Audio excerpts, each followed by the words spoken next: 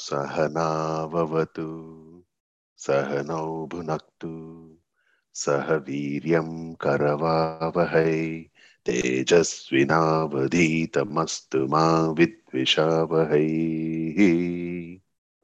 ॐ शान्ति शान्ति शान्तिः।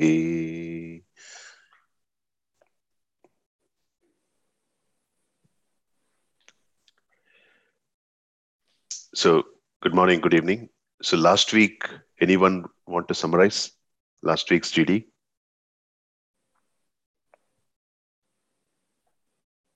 I can take a shot at it.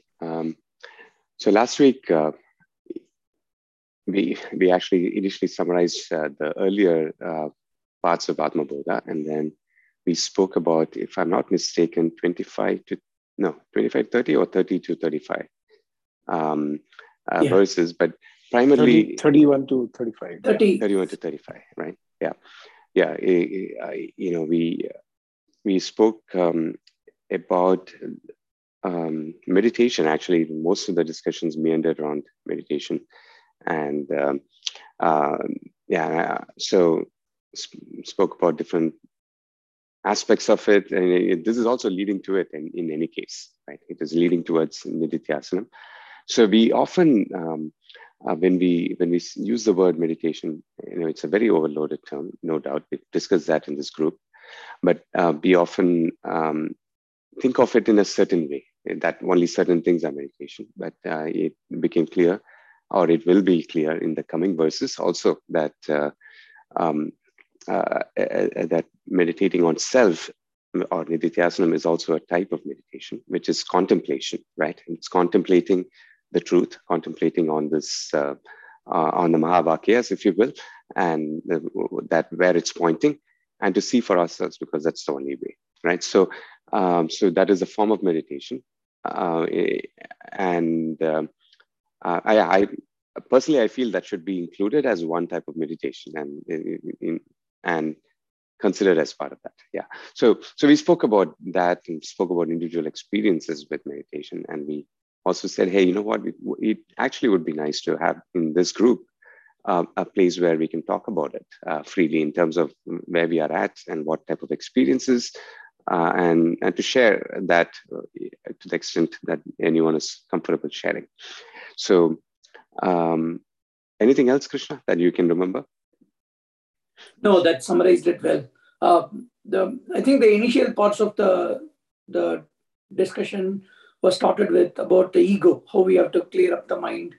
The ego needs to be destroyed before you can get that self-realization. So that the destruction of the mind and the ego were like what formed the basis of the 6 or 7 shlokas in the chapter.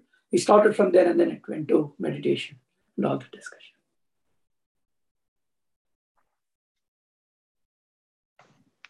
Nice. That is really good. So we are starting off with verses 38 today, right? Yep. So anyone want to start off with your insights?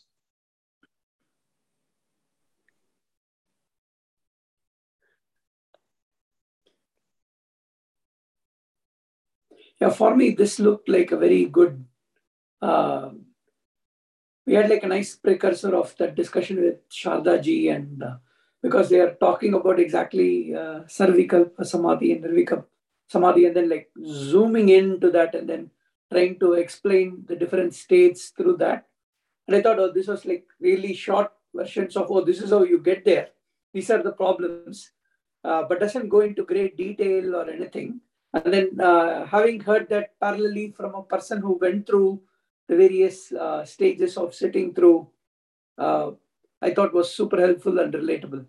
But yes, this definitely needs more deep diving, because it just says, oh, these are the 3 problems. You have like this misunderstanding, you have this chanchalam in your mind, and then you have the ignorance that you are not everything. So but those are very simply said in one verse, as opposed to being able to remember that and do that all the time. Yeah, no, I completely get it. I think that's practice is very important in this whole thing, in a regular practice. That's why, when Kishore was talking about saying that my daily practice is going on, I was reminded of King Richard, that movie where he keeps his mind on the goal. Even when his daughters were so young, Venus and Serena Williams were so young, he keeps his mind on the goal, saying that they're going to get the Wimbledon, and despite all the difficulties, he just keeps at it. That's a very cute movie, actually. You should check it out. So, Rajesh, it's very nice you mentioned it in the same way. So one of the shlokas, it says the price you pay for this is 100% vairagya. So if you pay 100% vairagya, the benefit is 100% moksha, ananda, bliss. That's what he says. So that's like he says it's a super easy trade-off to make. You should be able to pay 100% vairagya if you're promised 100% ananda. That's a nice one, actually. Yeah. So in case you have not watched that movie, you should watch it. King Richard. It's a very cute movie. Will do. So one thing is, in the initial part of this, I'm looking at the text that was shared, right? So he talks about a closer look at samadhi, right? And then, first he talks about getting the senses under control, and then to get to the samadhi state, which in many ways, so this is where this intersection with yoga is very clear. Finally, no matter which way you talk about meditation, it finally comes down to getting the mind to one thought first from many, and then so that you can first get it under a certain level of control, and then you can contemplate, because you just cannot contemplate when your mind is so filled with distractions. So it's very hard, right? So getting it to one place, getting it somewhat in control, and then to be able to contemplate is how I read it. I don't know if others felt the same. Yeah, so here I think in page 57, I think.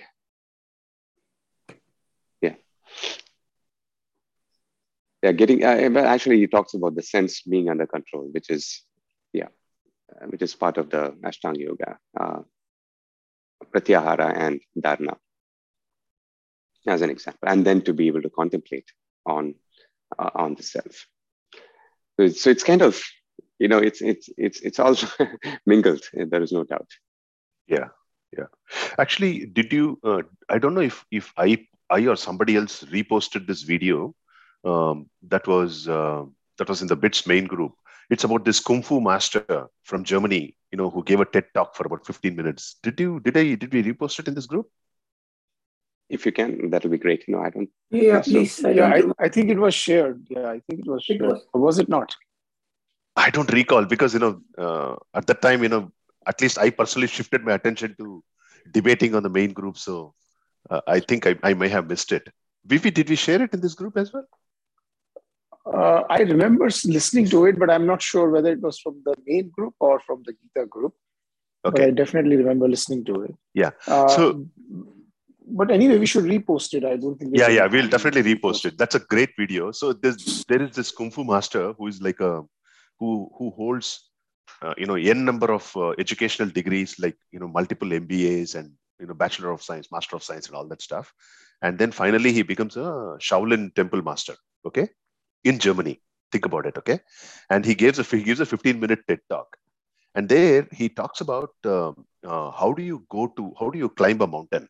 Using an analogy of climbing a mountain, he talks about how you go about it.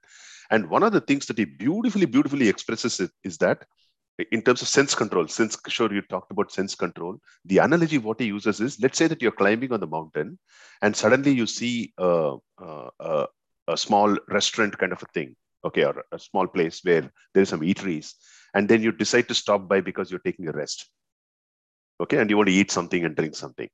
And then, you start indulging in that particular, enjoying it, and then suddenly your goal just goes away, and then you're. So he says that you need to pull back from those kind of distractions and then move forward. Very beautifully expressed, actually. Right. right? And in the Gita, there is a good analogy, right, of a tortoise. In this case, he says the four legs are the four legs and the head, right? That's five, and the tail, right? The head being the mind, the four legs and the tail being the five sense organs, right? And then getting the mind, in the sense the manas, the emotional mind, to also be pull in from that is the toughest part, right? Yeah. The sense organs, sure, you can sit in a very quiet place with, there's no smell, there's no, obviously you're not tasting anything, and there is, you've closed your eyes, no signals coming in. That is much more easier. But then once you do that, and then you are face to face with your mind, which is filled with thoughts, and it really depends on what you have done the previous hours, because that is going to lead into what your mind is going to do at that point. What you've eaten, how much you've slept, how much, what type of activity, how much activity, everything leads up to what your mind is going to tell you, maybe how much activity there is going to be in the mind. So it's going to be hard to pull back from it if the mind is already not in a reasonably calm state, right? So everything leading up to this, and then to some extent, a simple pranayama, simple focus on breathing, just nothing fancy, just being able to slow breathe for a few minutes, because the mind and breath are in what do you say? They are so tightly bound. So those all lead up to a mind that can be put in a calm state, right? So that's how I see it. And then finally, kind of you pull everything in, and then see for yourself now that then the intellect is there. And after that, once we go past that, you get a glimpse of what it is like. Yeah. Well said, Kishore. That's good. So, see, one of, getting back to the topic of meditation that we talked about some time back, right? One of the things that I have personally seen, a transition that keeps happening, is that, when we meditate, at least when I meditate, I think, there is, some days there is an emphasis on certain aspects of the meditation process. Like some days, I noticed that, I'm not able to do any meditation at all for some days. Okay. Some days I'm able to, because, if for multiple reasons, some days, I feel that the body is just not sitting down. So there's some resistance in the body at the body level, right?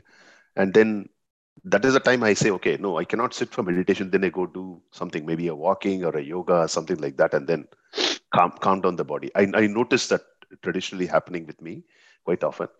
There are some other days when when I'm not able to control my sense organs, some sense organs, I'm not able to control. There's a certain craving for something, and then again it disturbs the meditation. Right? Again, I need to probably do something else, like, maybe do some pranayama and then get there. There are some other times when the mind is filled with so many thoughts that, even if the body is okay and the senses are okay, the mind is really struggling to stay in one thought. And that's where I find japa helps a little bit for me. Okay. Yeah. Doing japa helps a little bit, and it's able to focus the mind on it, on one particular thought. Not that, it does not always stay in that one thought, but it keeps going in multiple ways. But it gets back. There's an effort, but it gets back. And some days, when you wake up in the morning, all these elements, the body, the senses, and the mind are reasonably calm, and then you go straight away into meditation. And those days, I don't even do japa. I get into nididhyasana. Okay. But there also, I'm sharing this because, I'm finding this happening to me, and maybe, if you guys are also relating to it, echo it back to me either in the same way or in a different way, your experience, so I can understand it better. So when I go into nididhyasanam, there I find two obstacles. Okay. Actually, two paths. It's a fork, not an obstacle. It's a fork. One path is some days when I'm able to accept that Aham Brahmasmi, that acceptance is there readily, then it becomes easier for me to do, Brahmakara, on that Brahmakara Vritti, you can do Nididhyasanam. But there are some days when, I don't think I accept it. Then it becomes very difficult for me to do Nididhyasanam. Yeah. So there's a struggle. Some days there is no struggle, some days there's a struggle. So what happens when you struggle, when there is a struggle? So I take the easy route. When I struggle, I just say, let me go back to Japa and I'll just do Japa. Go back, step back. Because this is a practice. This is a practice. That's There's no yeah. Thinking process here. It's just a exactly. practice. Exactly. Yeah. I completely echo what you're saying. I think I go through the exact same set of phases. There are days when things are, they've just lined up really well, right? I mean, but then more often than not, the days are, it's, as you pointed out, there are days when the body is not ready. Like yesterday, I can just relate because there are a lot of things happening at work. And I really, on Friday, heading into Friday and evening, there was just too many things on my mind, right? So I knew getting up on Saturday that it was just hard for me to sit because the mind was so agitated. Not agitated, there's just too many thoughts, too many ideas going on and so on. So I actually took a notebook and started writing down the ideas, right? To get that off the mind and put it down. So I spent almost an hour doing that. And only then I was able to sit. So I did that, right? Because it's just not going to be possible with a mind in that kind of a form, which then it was fine. After that, it was fine. So as you pointed out, going for a walk, there are days when I just take the Bhagavad Gita book and read, if it's not possible. Or just listen to a talk because, hey, meditation is not possible today, right? So those are all things that happen. And then there are other days when I might just do pranayama because it seems if we try to get to the mind, to get the mind to be calm, but it's not. So then fall back into pranayama and focus primarily on that, and then try again, right? Because and then often based on Swami T's book, where he talks about a sankalpa, right, in the beginning of the meditation, to literally tell your mind, oh mind, this is, for the next 30 minutes to an hour, I would like to set aside everything, right? I know there's a lot of work and there is all these things that you need to do and so on, but let's set aside everything, right? And it's like a sankalpa and a request or a request to your own mind, basically saying, I know you're trying to help me, but for the next 30 minutes, why don't you also take a break? And then let's get on it after that together more efficiently, right? If that also doesn't work, sometimes the next gear, which is of, I'm not this person. I'm not a father. I'm not a son. I'm not a husband, or I'm not a brother. I'm not a friend, right? Ruling out all the roles, ruling out one by one, all the roles.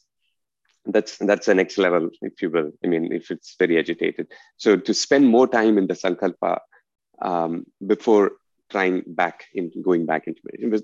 Because struggling with the mind is taking a huge step backwards if you actually force it, right? And that's the anti of what we are supposed to be doing. So it's better to step back into the previous step and then spend more time there and then try again. If it doesn't happen that day, it is not going to happen. No, so I'm with you on that. Yeah, just to add to that, like a lot of the steps that sometimes I go through too, I saw that in Shloka 46. It is very beautifully, there is a simile. The term actually Adi Shankaracharya uses is Dig Brahmadivat, confusion of directions. And then for that, the commentary on that is what are all the various confusions? And there's like 11 of them that is listed there, like who gets lost without direction. Then there is darkness. then they do not know which way they are going.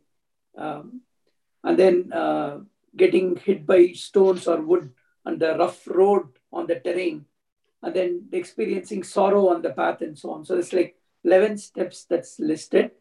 And then the mapping onto the Advaita Vedanta Mumukshu's journey. There's Jiva, Advaita, and Aham, Kara, Mamakara, and so on, going all the way to Brahma Marga and then Moksha. I thought there was like a very nice parallel going on between.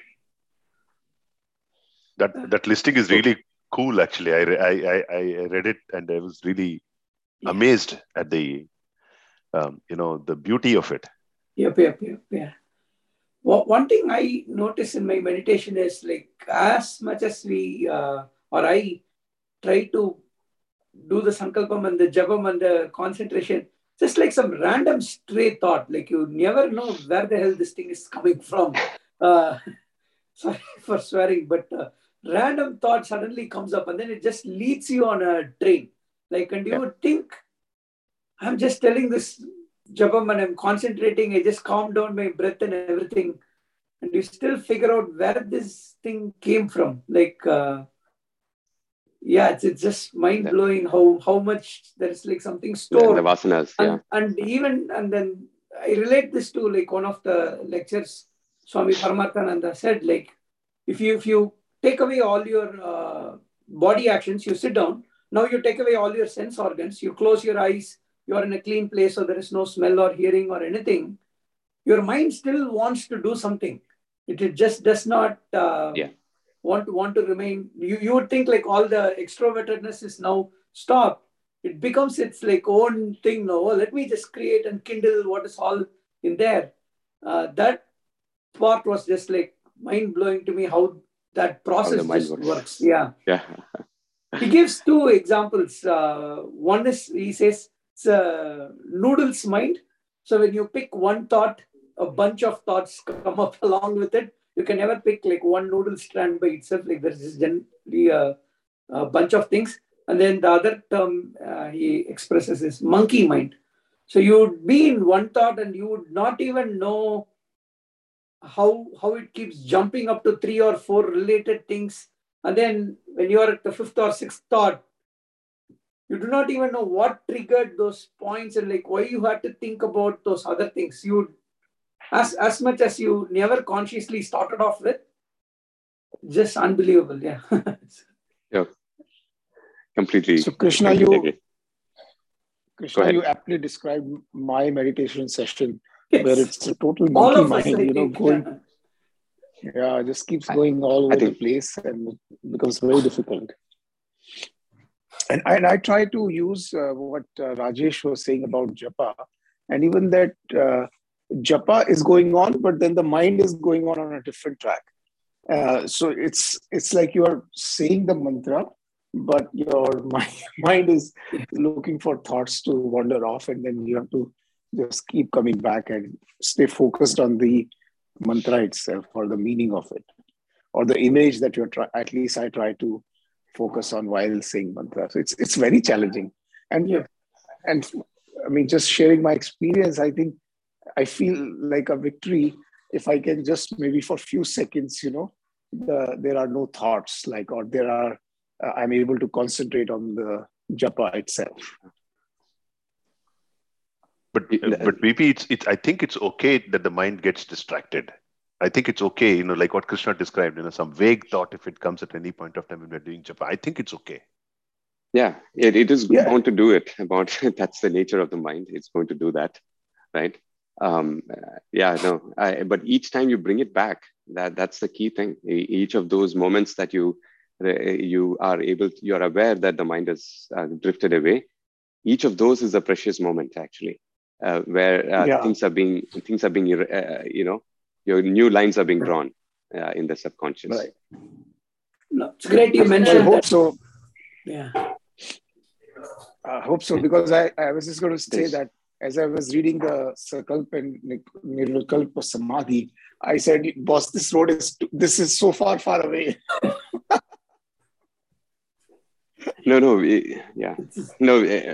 I would say, yeah, no, it is certainly achievable, right? In the sense, not as an achievement, but it's something. It's a good, obviously, really good goal to have, right? In the Atma Bodha lecture by Swami Aparajitanand, he says that mind will have all these different thoughts, and it will go all over the place. And he says that you should try to, you basically want to say, I am the consciousness, I'm the witness of these thoughts. So he recommends that, we try to start disassociating from the mind also. Mm-hmm. Yeah. So that, mind was having whatever thoughts, but then you say, no, I'm just the witness of the mind that is having these thoughts. Yeah. Actually, Manu, I do that quite a bit. That's in a way, it is mindfulness. What is being called as mindfulness. Anyway, it's all part of a standard meditation practice. Disassociating it and viewing it as a witness. Because one key thing there is what I realized: the more you observe the mind, the more calmer it gets without doing anything else. If you are able to observe this, right, the mere act of observation changes the mind. You see what I mean? That's what I realized. Just the act of observation changes it. So that to me is the fundamental, I would say, on which mindfulness is actually based. The act of observation changes it. It sounds like it's almost a chicken and egg thing, right? Do you first calm the mind and then it has to be, or you first say I'm the witness calm, and then that calms. Yeah, relatively calm, and then it has to get to that state, right? Now, if you walk backwards, that's where it becomes interesting, because what we do on a daily basis, the choices we make, with respect to everything else we do in life, everything comes down to this, right? To this moment, because when we are in the state and see the mind ourselves, we see that it cannot be calm. It is not in its nature to be calm because of decades and maybe multiple lives of distracted behavior. But so what then do you do, right? So we start to change things, right, from what we do in daily life, right? So Rajesh, sorry, you were about to say I was, when Manu was saying that you have to be witness consciousness, I have this visual of me, getting, I'm when I do this meditation, some days I get this visual. It sounds so silly, but I'm going to share this nevertheless. I'm like this cowboy with this huge hat, with a big lasso, and I'm trying to catch one particular thought, but that thought that's eluding me completely. So I'm not a witness conscious. I'm that cowboy for me in my mind. Well said, yeah. I think like one good reinforcement message to hear was that it is natural. Like, so in spite of all the other obstacles, even if you keep everything away and only the mind, and the mind is going to do its own thing and bring up all this noodles thought and monkey thoughts and so on. But the lessons that we learn through the Shravanam, so that's what Swamiji emphasizes, is bring all these lessons and realize or know that the mind is going to do this. It is going to bring up certain thoughts. The problem, and that is the nature. So there is absolutely nothing, no matter what thought comes, like Andy explains, wide variety of stuff. So no matter what thought comes, you are thinking, oh, I'm doing this meditation. Why did I think of this movie or this movie star? Or it could be anything, right? That is exactly what the mind will do. But the problem comes like when you start entertaining that thought, then you go deeper into it. So that is when, and the analogy I've seen so beautifully explaining is like this terrain. So when the single thought comes, it is going to be like a flat thing. There is nothing to flow. It will just flow and quickly fall off the edge. But if you entertain a particular thought, and it happens in neuroscience as well, like your brain is then creating all the grooves, what we call like vasanas, the equivalent thing, where you're creating all these grooves and paths for the mind to take.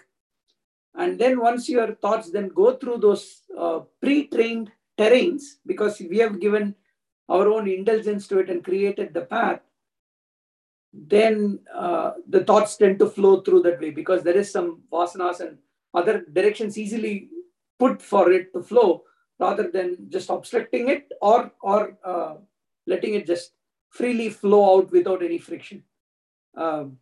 So sometimes it helps to kind of think of these distractions or this jumping of the mind itself as like a feedback mechanism. Oh, maybe we have done something else in the past or thought too much about this particular topic. That is why this chain of thoughts occur, or this bunch of thoughts come up together when I just try to pull one. And like the meta act of observing it cuts off that connection and makes that thing weaker. So yeah, that definitely helps. Observing why this came up, or why this thought should suddenly occur, or sometimes, this line of indulging deeper into this particular stream of thought is bad. So, Krishna, to that point, in that talk, does Swamiji say to contemplate on why this happened, why that thought came? No. The main, I actually don't remember.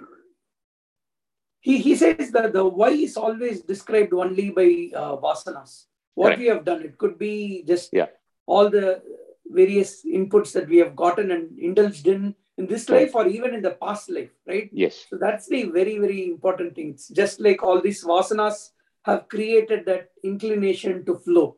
And this kind of explains also this, like, some person is very young, like one student wants to get up at 6 a.m. and study or go for tennis practice, another person just wants to sleep for 2 hours. How is this, that initial choice created, right? Yeah. And the explanation is vasanas.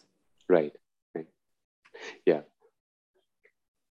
Yeah. So here, one thing from Swami T really changed, I would say, impacted the meditation positively, which is when you're observing these thoughts, right? At those moments when we are observing, try to actually tell yourself not to verbalize those thoughts. Don't put it into words, right? So yes, these thoughts are coming, but then tell the mind, hey, let's not verbalize it. So what I am noticing in my own meditation is that when I don't verbalize it, the chaining of thoughts seems to stop. It's not going from one. So thoughts do come up, but it seems to not go into the next part of the chain, leading to another thought, leading to another, and then off I go somewhere else, right? So the verbalizing part helps in not chaining, not the thought not coming itself, but the chaining part seems to weaken when we don't verbalize it. That's what I'm noticing. So just want to point out. Yeah, actually, if you guys, take a minute, right? Google up for something called two wolves, okay? Wolves, WOLVES, two wolves. So there is this, I think it comes out of some movie. I do not know what movie it is. So basically, there are two wolves. It says that there are two wolves within you, both all kinds of thoughts, and they're characterized by the two wolves. The question is, which one will win? Okay, the answer is, it's not the good wolf or the bad wolf that wins. It's the one that you feeds that wins. Beautiful. Yeah. Check that thing out. It's a very beautiful one. That's interesting. Okay, will do. Rajesh, the question is, who's feeding the wolf? The mind. Yes, the mind is feeding the wolf. Or it could be even the senses. It could be even the intellect. So let me ask here, now that we're talking about meditation and we are at the level of mind and intellect, right? In meditation, do you differentiate between the emotional mind and the rational mind, the intellect? And how do you normally see that, right? So I follow a certain way, but, or in terms of understanding later, like, oh, this is actually the intellect talking. Oh, this is the mind, So I don't know, does it come up in your meditation? Do you actually see, okay. No, for me, it does not come up, but maybe it does, but I don't observe it. Okay, interesting. Yeah, Kishore, I'm so lost in those thoughts that I forget which one is coming from where, whether it's emotional or more decision one. But that's interesting. Now you see you're feeding the wrong wolf. Now I'm going to think on those lines. So because if you look at the type of these thoughts, right? At least obviously, but to each their own in this particular case, right? But there is obviously sense perceptions. If there are any birds chirping, whatnot. I mean, that is one type of thought that comes in. Oftentimes, for me, it seems to be related to memory of some things that have happened, right? So past memories getting replayed, right? It's literally a replay with some additional connotations. And then obviously emotions, and a lot of times it's also just random thoughts, right? It is just imagination. It is extrapolation, imagination, or ideas related to what you've been thinking about, and so on, right? And so some of these are bubbling up from the emotional mind. Some of these are bubbling up from the intellect. Like oftentimes it's, okay, you've been working on a particular problem and suddenly thoughts start coming up related to that. So I view those opportunities as, okay, here's a great idea. I'm going to set it aside because it does come up. When the mind is calm, it's the thoughts of, maybe some things that work that you've been thinking about or something else that you've been pondering on, it does generate really good ideas at that time. And you just set that aside. And so I do see sometimes the difference between thoughts that come up from intellect and the other ones that are more emotionally attached, right? Or past memory and so on. So, and even the voice in the head that says, oh yeah, you know what? You've drifted away, bring it back. That voice that's trying to pull, to me, that is the intellect. I wonder what others think. To me, that is the intellect that's trying to say, hey, wait a second. You've gone off, meandered away somewhere else. Let's come back, right? That voice in the head, I relate that to the intellect, right? Because that's easier to ask that intellect to take a break and give it a stop. But the mind is much, much harder to ask it not to generate, all these random thoughts and just go off on a tangent. And so that's going to be much harder. The intellect part of it seems to be a little more easier to, I don't want to use the word control, to calm down, basically.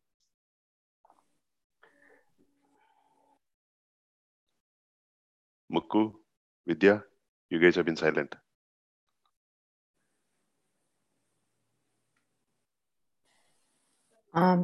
So with what Kishore said, I agree. Mind is kind of a part of our own body, right?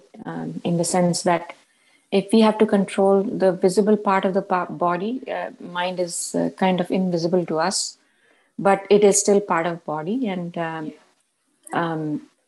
the intelligent, like in the verses, I think 38, 39, 40, the way he says is we have to free the mind from all the desires and senses and meditate.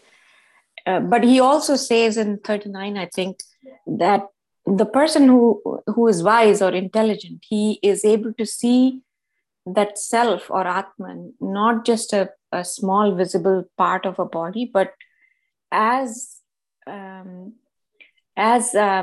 huge or ever-pervading like a sky, the Akasha. He uses the word Akasha. I think that really, brought my attention to like how when we are meditating or when we are trying to meditate, how we kind of compartmentalize ourselves into a small being or small object or shape or whatever, or form.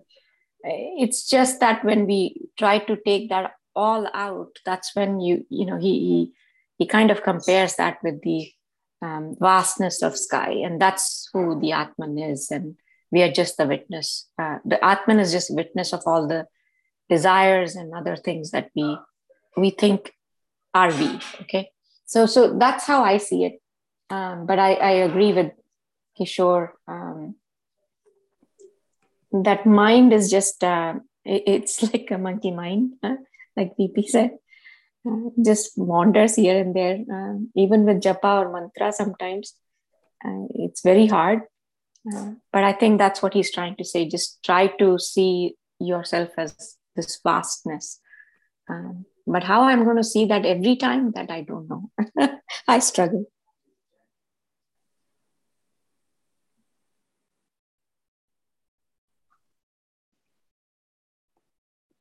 Yeah, no, I get it. I completely get it. It's I think we're probably analyzing what meditation is in the process of meditation in this particular discussion what we're having. But my question to you is, first of all, why don't we just trust a particular set of instruction given by a master and just say this instruction is going to work, and just go forward rather than just analyzing? I mean, that's the other spectrum that you can take on, right? Rather than look at intellectual mind, emotional mind, senses, and all that stuff like what we've been discussing so far. I'm not saying we are on the wrong track. That's not the point. The point is we are not on the wrong track, but the point is there's also another track. Absolutely. What you said is what he's saying in very simple way, and we can make it complicated. But I think what Shankaracharya is saying is that intelligent doesn't mean that you have to be really intelligent, looking at all brain and everything. But he's just saying, take out that avidya. And that's what is difficult. It is so simple, but it is difficult. He's not even going and saying analyze everything. He's just saying that distinction of avidya, just understand that and know the Atman. But I don't know why it's taking so much time for us to. Yeah, so it is simple. That is very evident in all the shlokas that he's going through. But why it is so difficult, that answer I don't know. If I may, actually, the answer in many ways lies in the fact that the mind is filled with thoughts. And it's, unless that slowly dissipates, it's like clouds. Until the clouds dissipate, we are only going to be seeing the clouds, right? And we can't see what is beyond. In the blue sky, basically, is not visible to us. So the thoughts have to dissipate, and once that happens, you do see the blue sky, right? Even if for glimpses. So a lot of effort actually goes in. There is effort initially, obviously. A lot of effort goes into whether it's through japa or being the witness consciousness. There is effort in doing so initially, right? But at some point, when they're talking about samadhi, I mean, this was a beautiful talk by Swami T again. He's saying at some point, there is no effort. Effort stops. Effort completely drops, and then he's saying that is one, and the one that is driving it later to that single pointed one thought is basically it's based on the vasana that you have redrawn. You've kind of, during this repetition, we are redrawing the vasanas, right? And over a period of time, the redrawn vasana becomes so strong that it is able to drive the single thought, right? It is even more powerful than the other vasanas that are driving other thoughts. So he was explaining that really beautifully, and I'm not doing justice here, obviously. But then he's saying that's how effort stops. So initially there is effort, but then effortlessness happens when the single thought is driven by the strong vasana of that single thought, the japa in this particular case. Then there is no effort. So that was beautifully explained, because thoughts happen without an effort. So if that thought is that of of Aham Brahmasmi, let's say, then, and if that is very, very strong, then that is the one that's going to be there without effort. Actually, we experience that every day when we fall asleep. Effortlessly, we actually experience. Yeah, we actually experience that. Mm. Yeah. But in this case, it's a conscious experience. In this case, it's a conscious experience. One thing is to be consistent. Like I saw this message very nicely portrayed, which applies to meditation too. Intensity is overrated. Consistency is underrated. Like we all want that perfect meditation bang experience all the time, but we underrate the consistency with which we do every day. And then there was a follow-up quote to that, like in the short term, you are as good as your intensity, but in the long term, you are as good as your consistency. So beautifully said. You need to. Beautifully, no doubt, beautifully said. Even if it's 5 minutes, where it can be every day, that is more important than doing it for a much longer period of time. I completely agree. Yeah. No, the gets back to the mechanics, right? For example, the last 1 month, I fell off the wagon completely. I've been waking up at 5 a.m., 6 a.m. Whenever I wake up. That's how it was for me. Otherwise, it used to be 4 a.m. for me and, meditate and all that stuff. But last 1 month has been completely fallen off the wagon. The consistency is gone. And so when I'm trying to come back into it, it's much harder, actually. Yeah. So I had a question, and maybe it is, you guys may have gone through this, or I try to say Hanuman Chalisa before going to bed.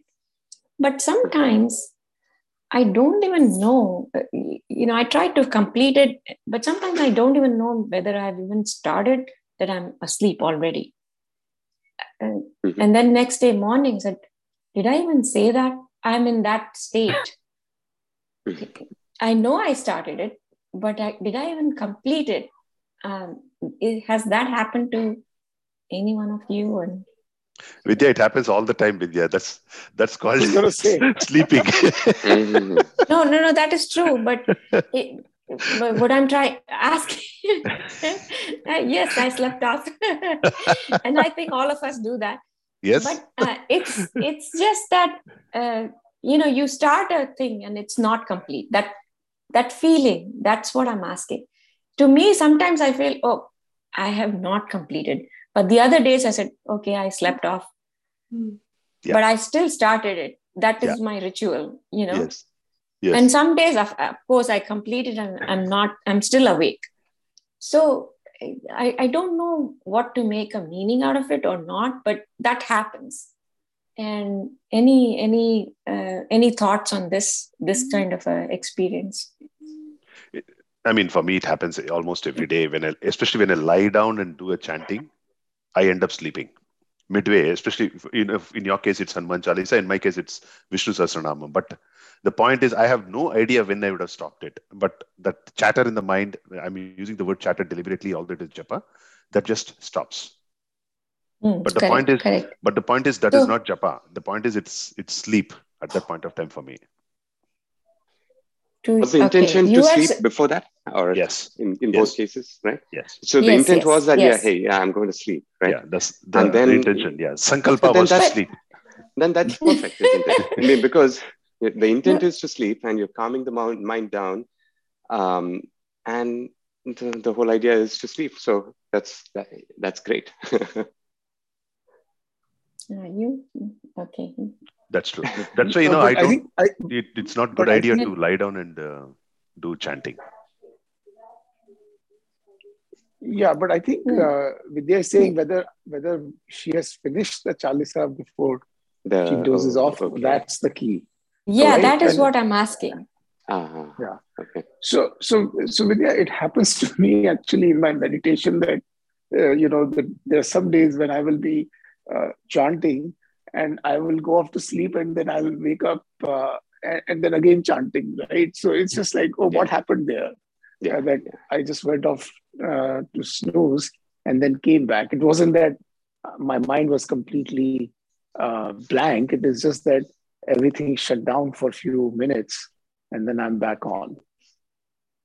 So there are two ways I take it. Some days I take, oh, I haven't done it. Some days I take it, okay, I slept off. But the third thing that comes to my mind is that, the mind is just shutting off because it doesn't even want to chant. And is that the place that we want to go? Like just nothing. Well, the way I have thought about this is that, yes, because you are sleepy and the chant is actually calming your mind down. And in a way, it is just going into that switch off mode. So whether your intention was to chant, and therefore go to sleep is something you have to think about. Like, for example, for me, if I'm not falling asleep, then I will start chanting Gayatri Mantra, and I know by the fourth or fifth one, I'll be off to sleep. So I use it the other way around. Oh, okay. Yeah, because I'm not getting sleep, so I just chant Gayatri Mantra and then I'm gone. Yeah. Who needs melatonin when we have such powerful meditation techniques? Right? Yeah. Exactly. Exactly. Something intentionally Exactly. and then boom, guaranteed recipe. Yeah. Absolutely. I have never crossed 11th count. Trust me, it works. That's interesting. No, but I'll tell you, one interesting observation that I have in this thing is, this is where I think, I want to differentiate between Buddhist type of meditation and the Japa and the Vedantic type of meditation that we are trying to practice, right? See, and just a little background, I have actually done Buddhist type of meditation for a very long time before I moved here. Now, the point is, Vidya, what you described, at that point of time when everything stops, whatever, whether the mind wants to stop or whatever reason it happens, it doesn't want even to chat. Buddhist meditation stops there. It just says that is nirvana. But for me, that is not, my personal experience was saying, okay, if it is nirvana, so what? There's nothing so great about it. It happens every other day, right? And then right. Then I felt that there was something missing. And that's when I started searching back again. And that's when I stumbled upon Vedanta and Advaita.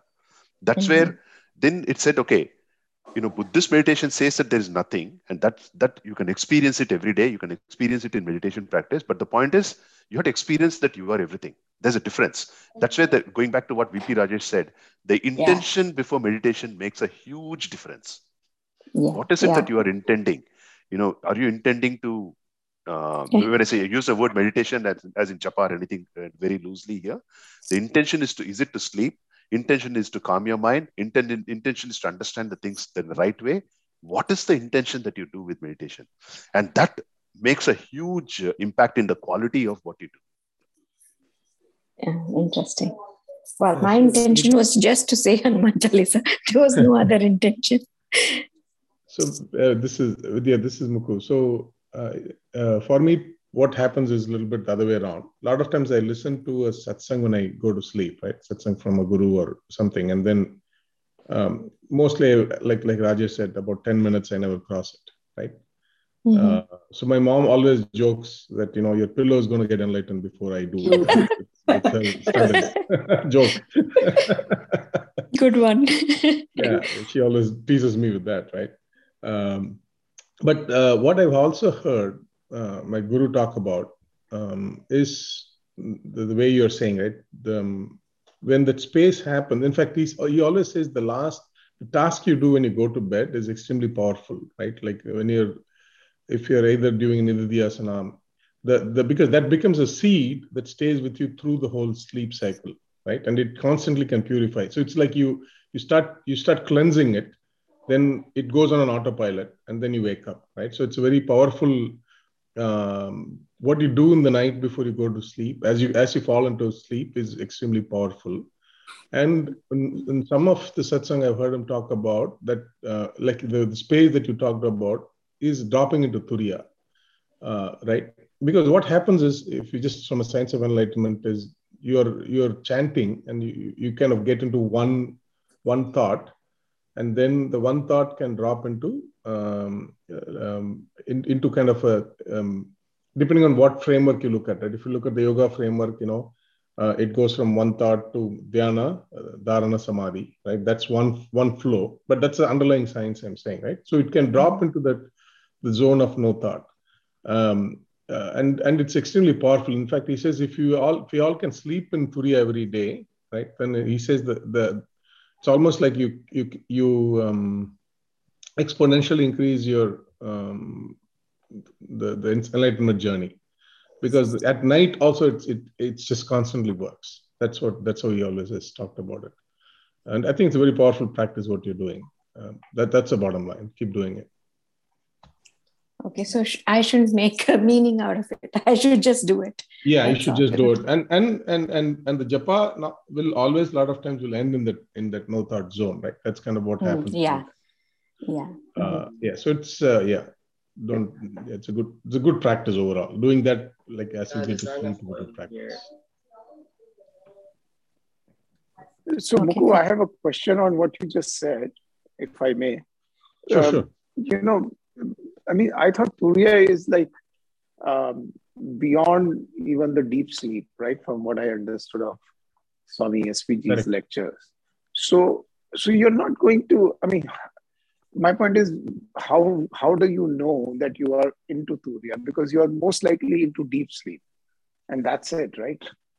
And because you're not awake, you don't know. So how would you experience that Turiya state?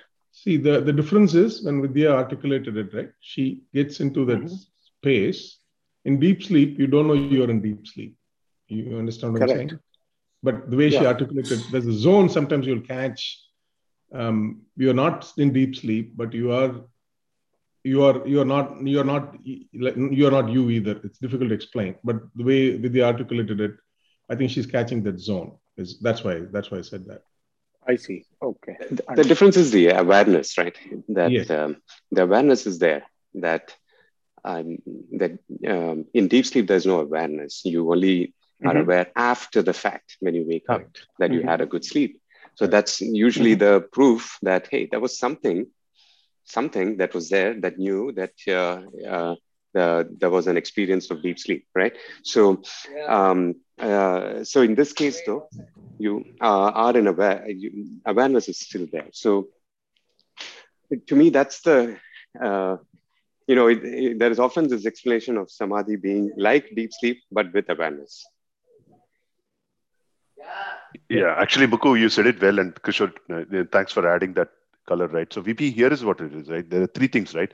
You can actually experience this, the meditator, the process of meditation, and what you're meditating on.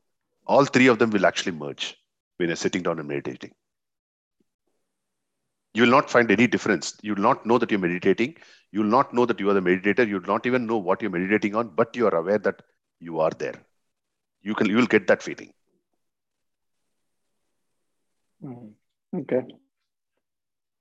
Sometimes, Delhi two will merge. For me. Sorry? I said Delhi दूर है for me. आप तो दिल्ली में हो. दिल्ली कहाँ ढूंढ रहे हो? दिल्ली आपके पास ही तो है. Yes, that's the typical 100% Vedantic answer.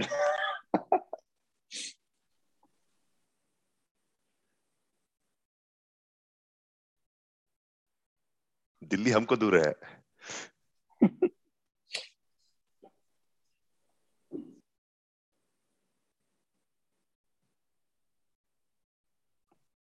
Yeah.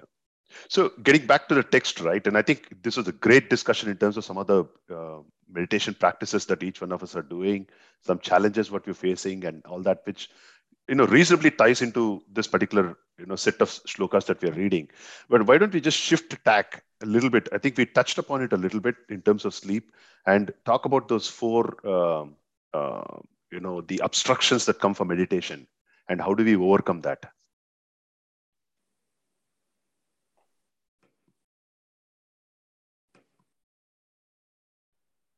So the first thing that I got of all discussion is don't make a meaning out of it. So more we make a meaning out of it, our mind just is a monkey mind, right?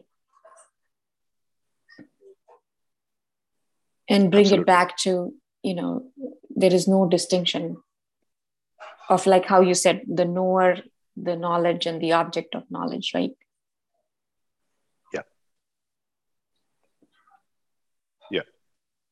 No, that's a great point, Vidya. I agree with you. That's one thing.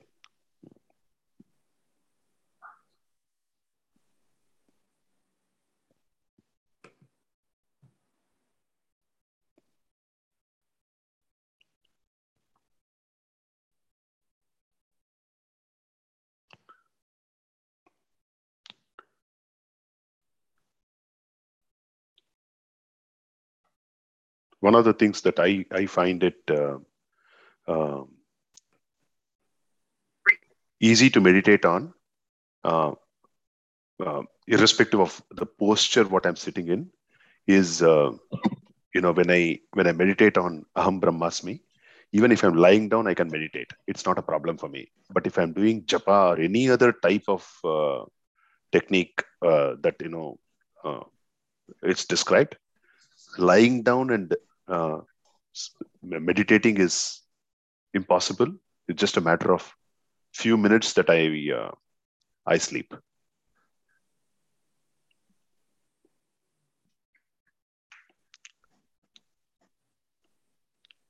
So what I'm trying to say is that if you are trying to do anything else other than Aham Brahmasmi kind of a meditation, then perhaps lying down is probably not going to be very helpful from the perspective of the sankalpa what you have of meditating.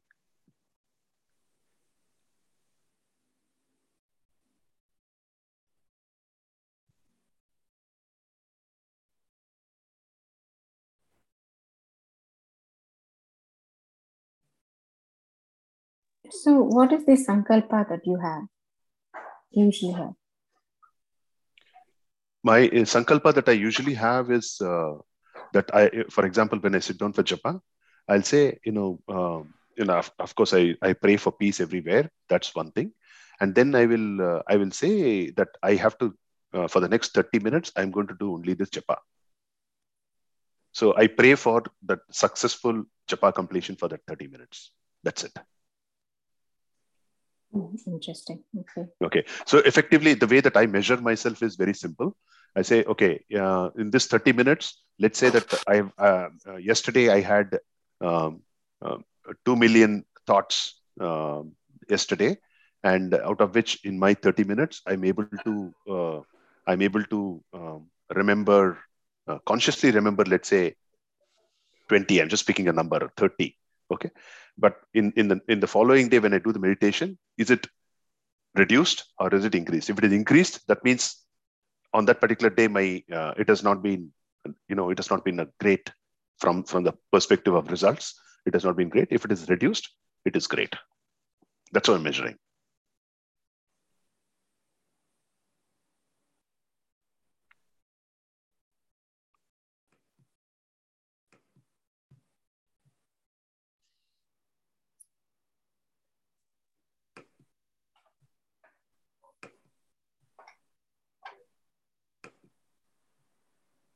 Make sense, or any other thoughts? That is one way of thinking that's what we want to do. That japa has to be completed, or that particular chant you are meditating on.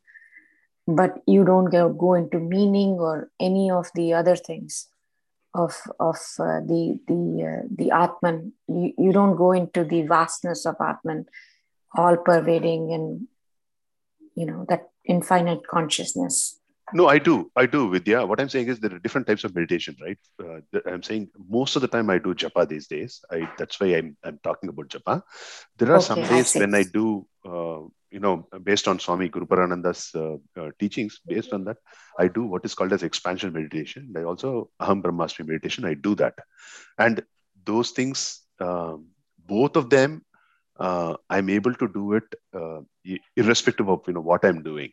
Okay, lying down or sleeping or whatever, lying down or walking or whatever, I can do it. But what I think we discussed it before, right? There are not all the time that I'm capable of getting to that state of doing that. Most of the time, I see. Okay. Yeah. On those days when I'm ready, when I sit down for those kind of meditation, it is very, very easy for me to do that. But I'm saying I'm not capable of doing it all the days. Okay. Yeah. Okay. Yeah. Got it now.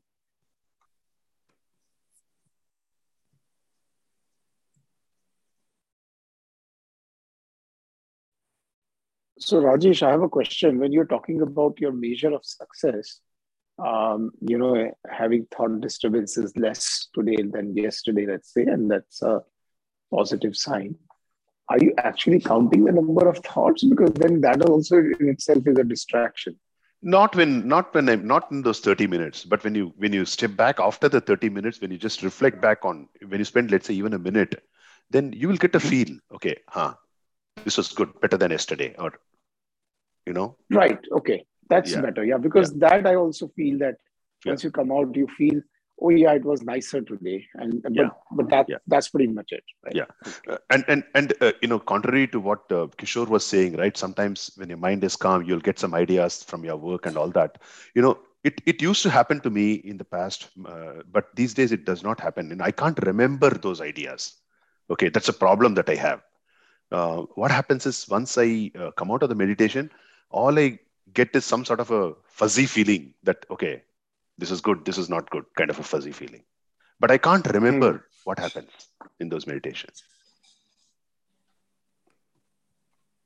That sounds familiar. I mean, that I also don't remember what exactly was the idea. Well, most of the time it's not the idea. It's just, oh, ye karna hai, wo karna hai. It's all those pending things that keep coming to you. I need to get this or that done. Most of the time thoughts are like that. Yeah. That used to happen to me quite often, but then I do not know, for some strange reason it just stopped. I just can't remember anything anymore.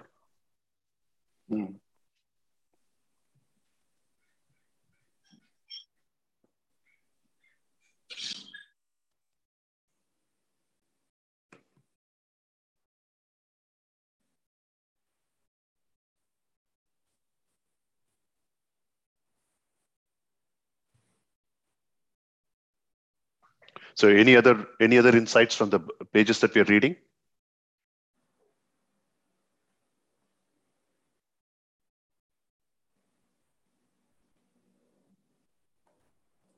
Hey, Mukul. 41. This one aha moment was around, I think, what we just talked about, right? The distinctions like the knower, knowledge, and known do not exist. I think I just loved it. I think the way it just articulates it, right?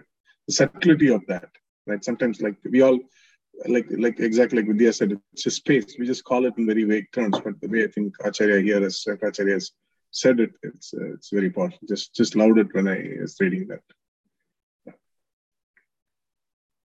Yeah, it was very beautifully written, actually, in the book. And also that the 6 sources of knowledge, right? The way they elaborate, right? But that's also, I thought, even that level of classification, right? Just is amazing to see how subtly the things are getting classified in Sanskrit or in our scriptures. That is just a big aha moment. And how much they've understood the mind and the consciousness when I read that. Yeah, that 6 source of knowledge is a pretty good. That's why there is a book written by Shankaracharya, right? It's called Aparoksha Anubhuti. You cannot say Paroksha because it is not. It's not a indirect experience. You cannot say it's Pratyaksha because it's not a direct experience. So therefore, it's a Aparoksha. It's a direct indirect experience. Wow. Okay. Nice. Yeah, no, in the Yoga Sutras also, there is very deep discussions on the types of thoughts, right? Which is very enlightening, actually, to just even see that they've gone to this level of analysis, right? And I agree. There's just a wealth of information.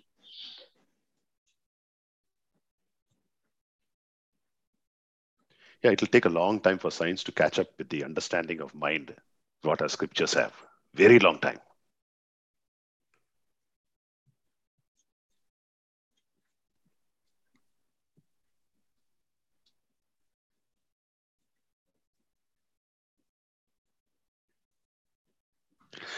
And one other thing that I liked was this simile of Arani that they use, right, in Shloka 42, verse 42. If you guys remember that, that's a very beautiful example. You put a cotton, and then you keep rotating it, and then because of the heat generated, the cotton will catch fire. And then he likens it to saying that, okay, there is a real self, there is a ego, and then you put ignorance in between, and you keep rotating it through the process of meditation, and that ignorance is lit up, and then ignorance goes away, and then when the ignorance goes away, the ego will also go away. That is a very beautiful simile, actually.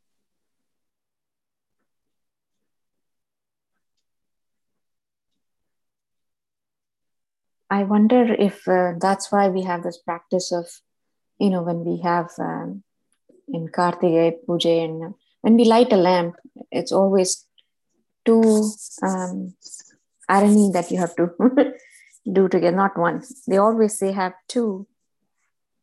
I don't know if you guys follow that. Oh, is it so? I never even thought about it. Can you explain that a little better? So when in Tamil you say tiri, right? So you can make tiri. There are already made tiris, but always my mother has said, take 1 tiri and have 2 of them and rub it in the hand and then only light the lamp. We never do with 1, always 2. Okay. And I used to wonder. Wick, right? Wick. Okay. Yeah. Okay. Interesting. Never known this.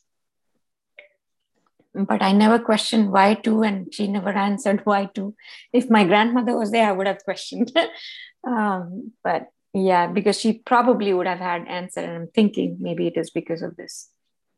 When you said Arani,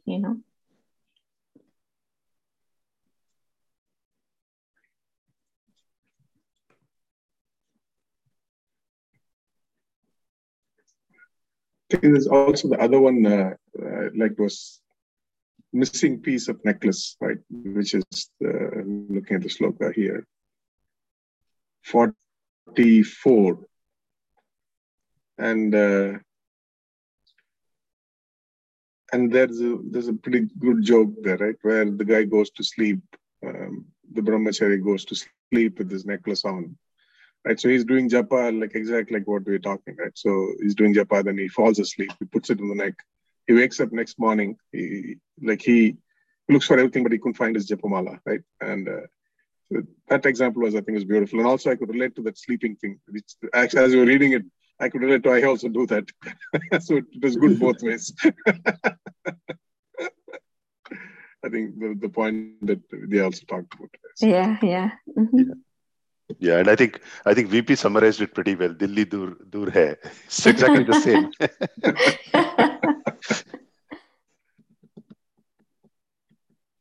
He said Delhi बहुत दूर है जब वो बहुत पास है.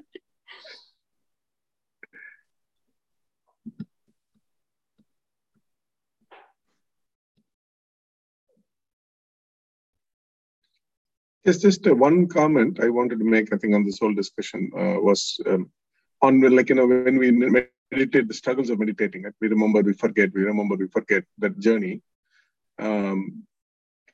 What I heard my guru say that celebrate the time when you're remembering, right? There's 2 ways we can look at it, right? Some of us will go with the guilt, why I'm not doing it, right? So when you walk out of the whole process, some of us will cognize that, oh, I'm not able to do it as a big part, right? I was able to only do it for 5 minutes, or only two times I was able to remember. Other 18 times I was distracted. So we can walk away with not being able to do it as a kind of a cognition, or we can celebrate, I was able to do it 2 times, right? So he always says, always cognize it with celebration.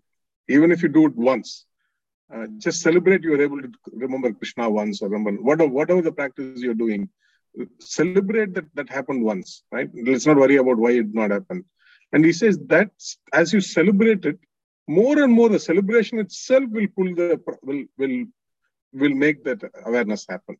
But if you cognize as not celebrating, he says you'll never be able to get to it because you're negating it to start with. That is it is a very powerful insight personally for me when he told that.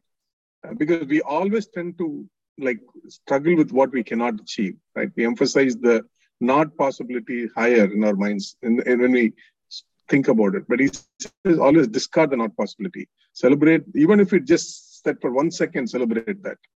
And he says that celebration itself has a momentum. As you nurture the celebration, it will just create a space. It will pull the awareness more and more. That's how he articulated very beautifully. And in fact, it's one of the Gita shlokas that comes later in chapter 4. So when he explained it, he said, just celebrate. Even if you remember once, you remember and celebrate. I remembered Krishna once, or whatever practice you're doing. I was able to japa and I was able to count to 5. Celebrate that, right? And then drop the negation aspect completely. Then this itself will just has a snowballing effect to pull more of that awareness inside. So that's just one thing he said. I find it extremely powerful in my practice when he's talked about that, because I used to do the other way around.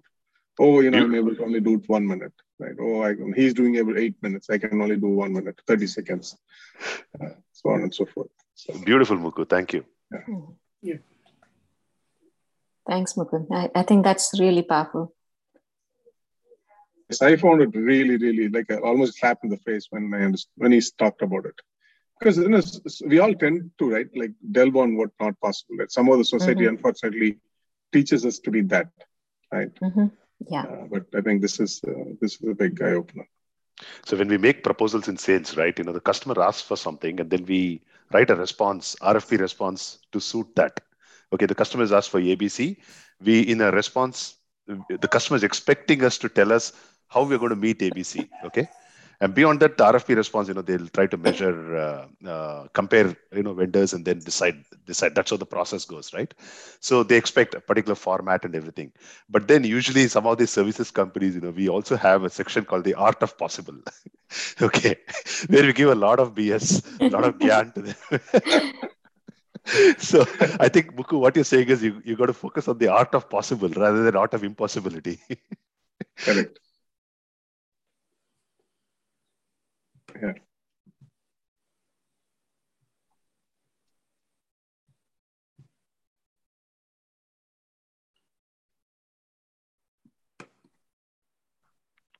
All right. I think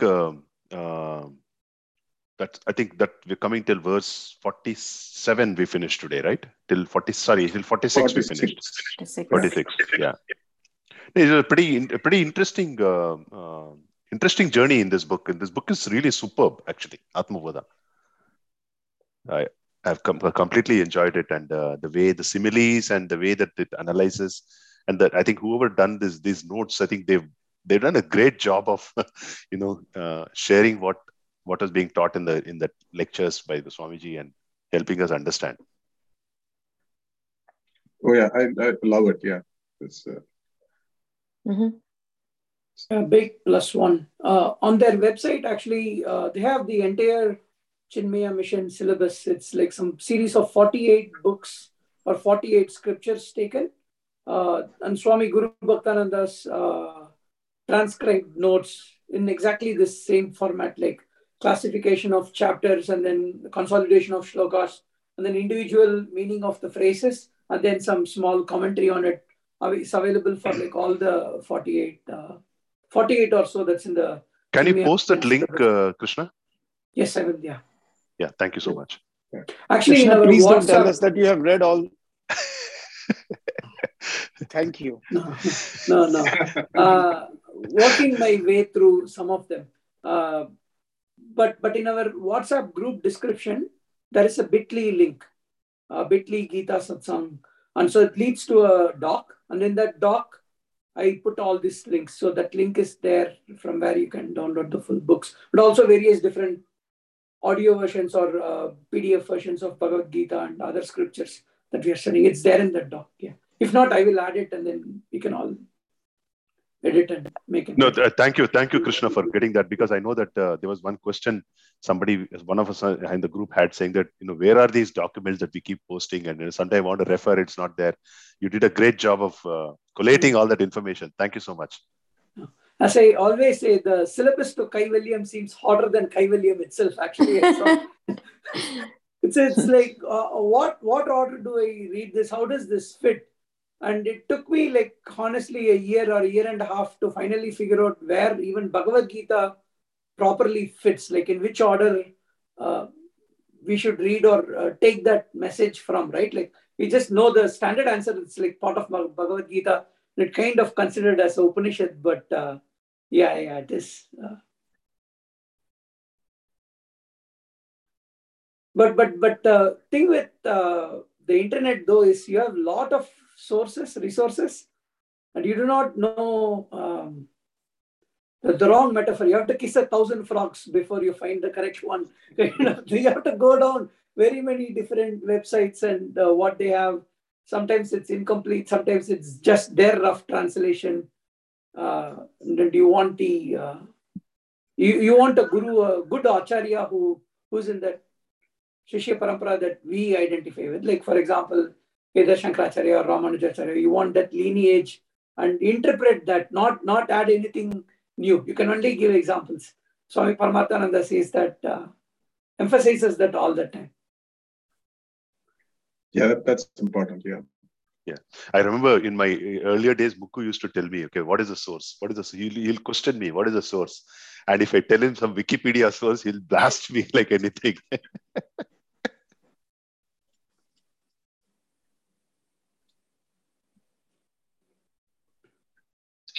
That's important. That the source, scriptural source, is very important to this journey. So. All right. I think we can probably end a little early today. I still haven't figured out what should be the next slokas, but maybe I'll just glance through it and then I'll drop an offline note for the next week, GD. Okay? Sure. All right. Any other comments from anybody else before we say the concluding prayer?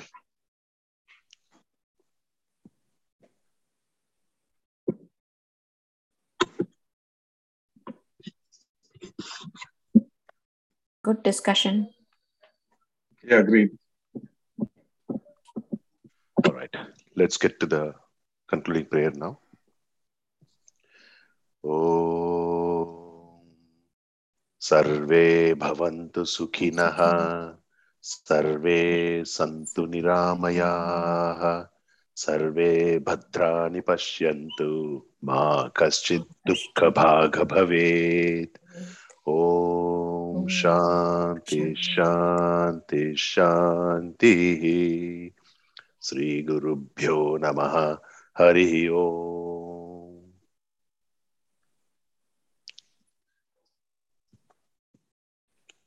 Enjoy your day and the rest of the evening, and see you next weekend. Hari Om. Hari Om. Hari Om. Thank you. Bye-bye. Bye.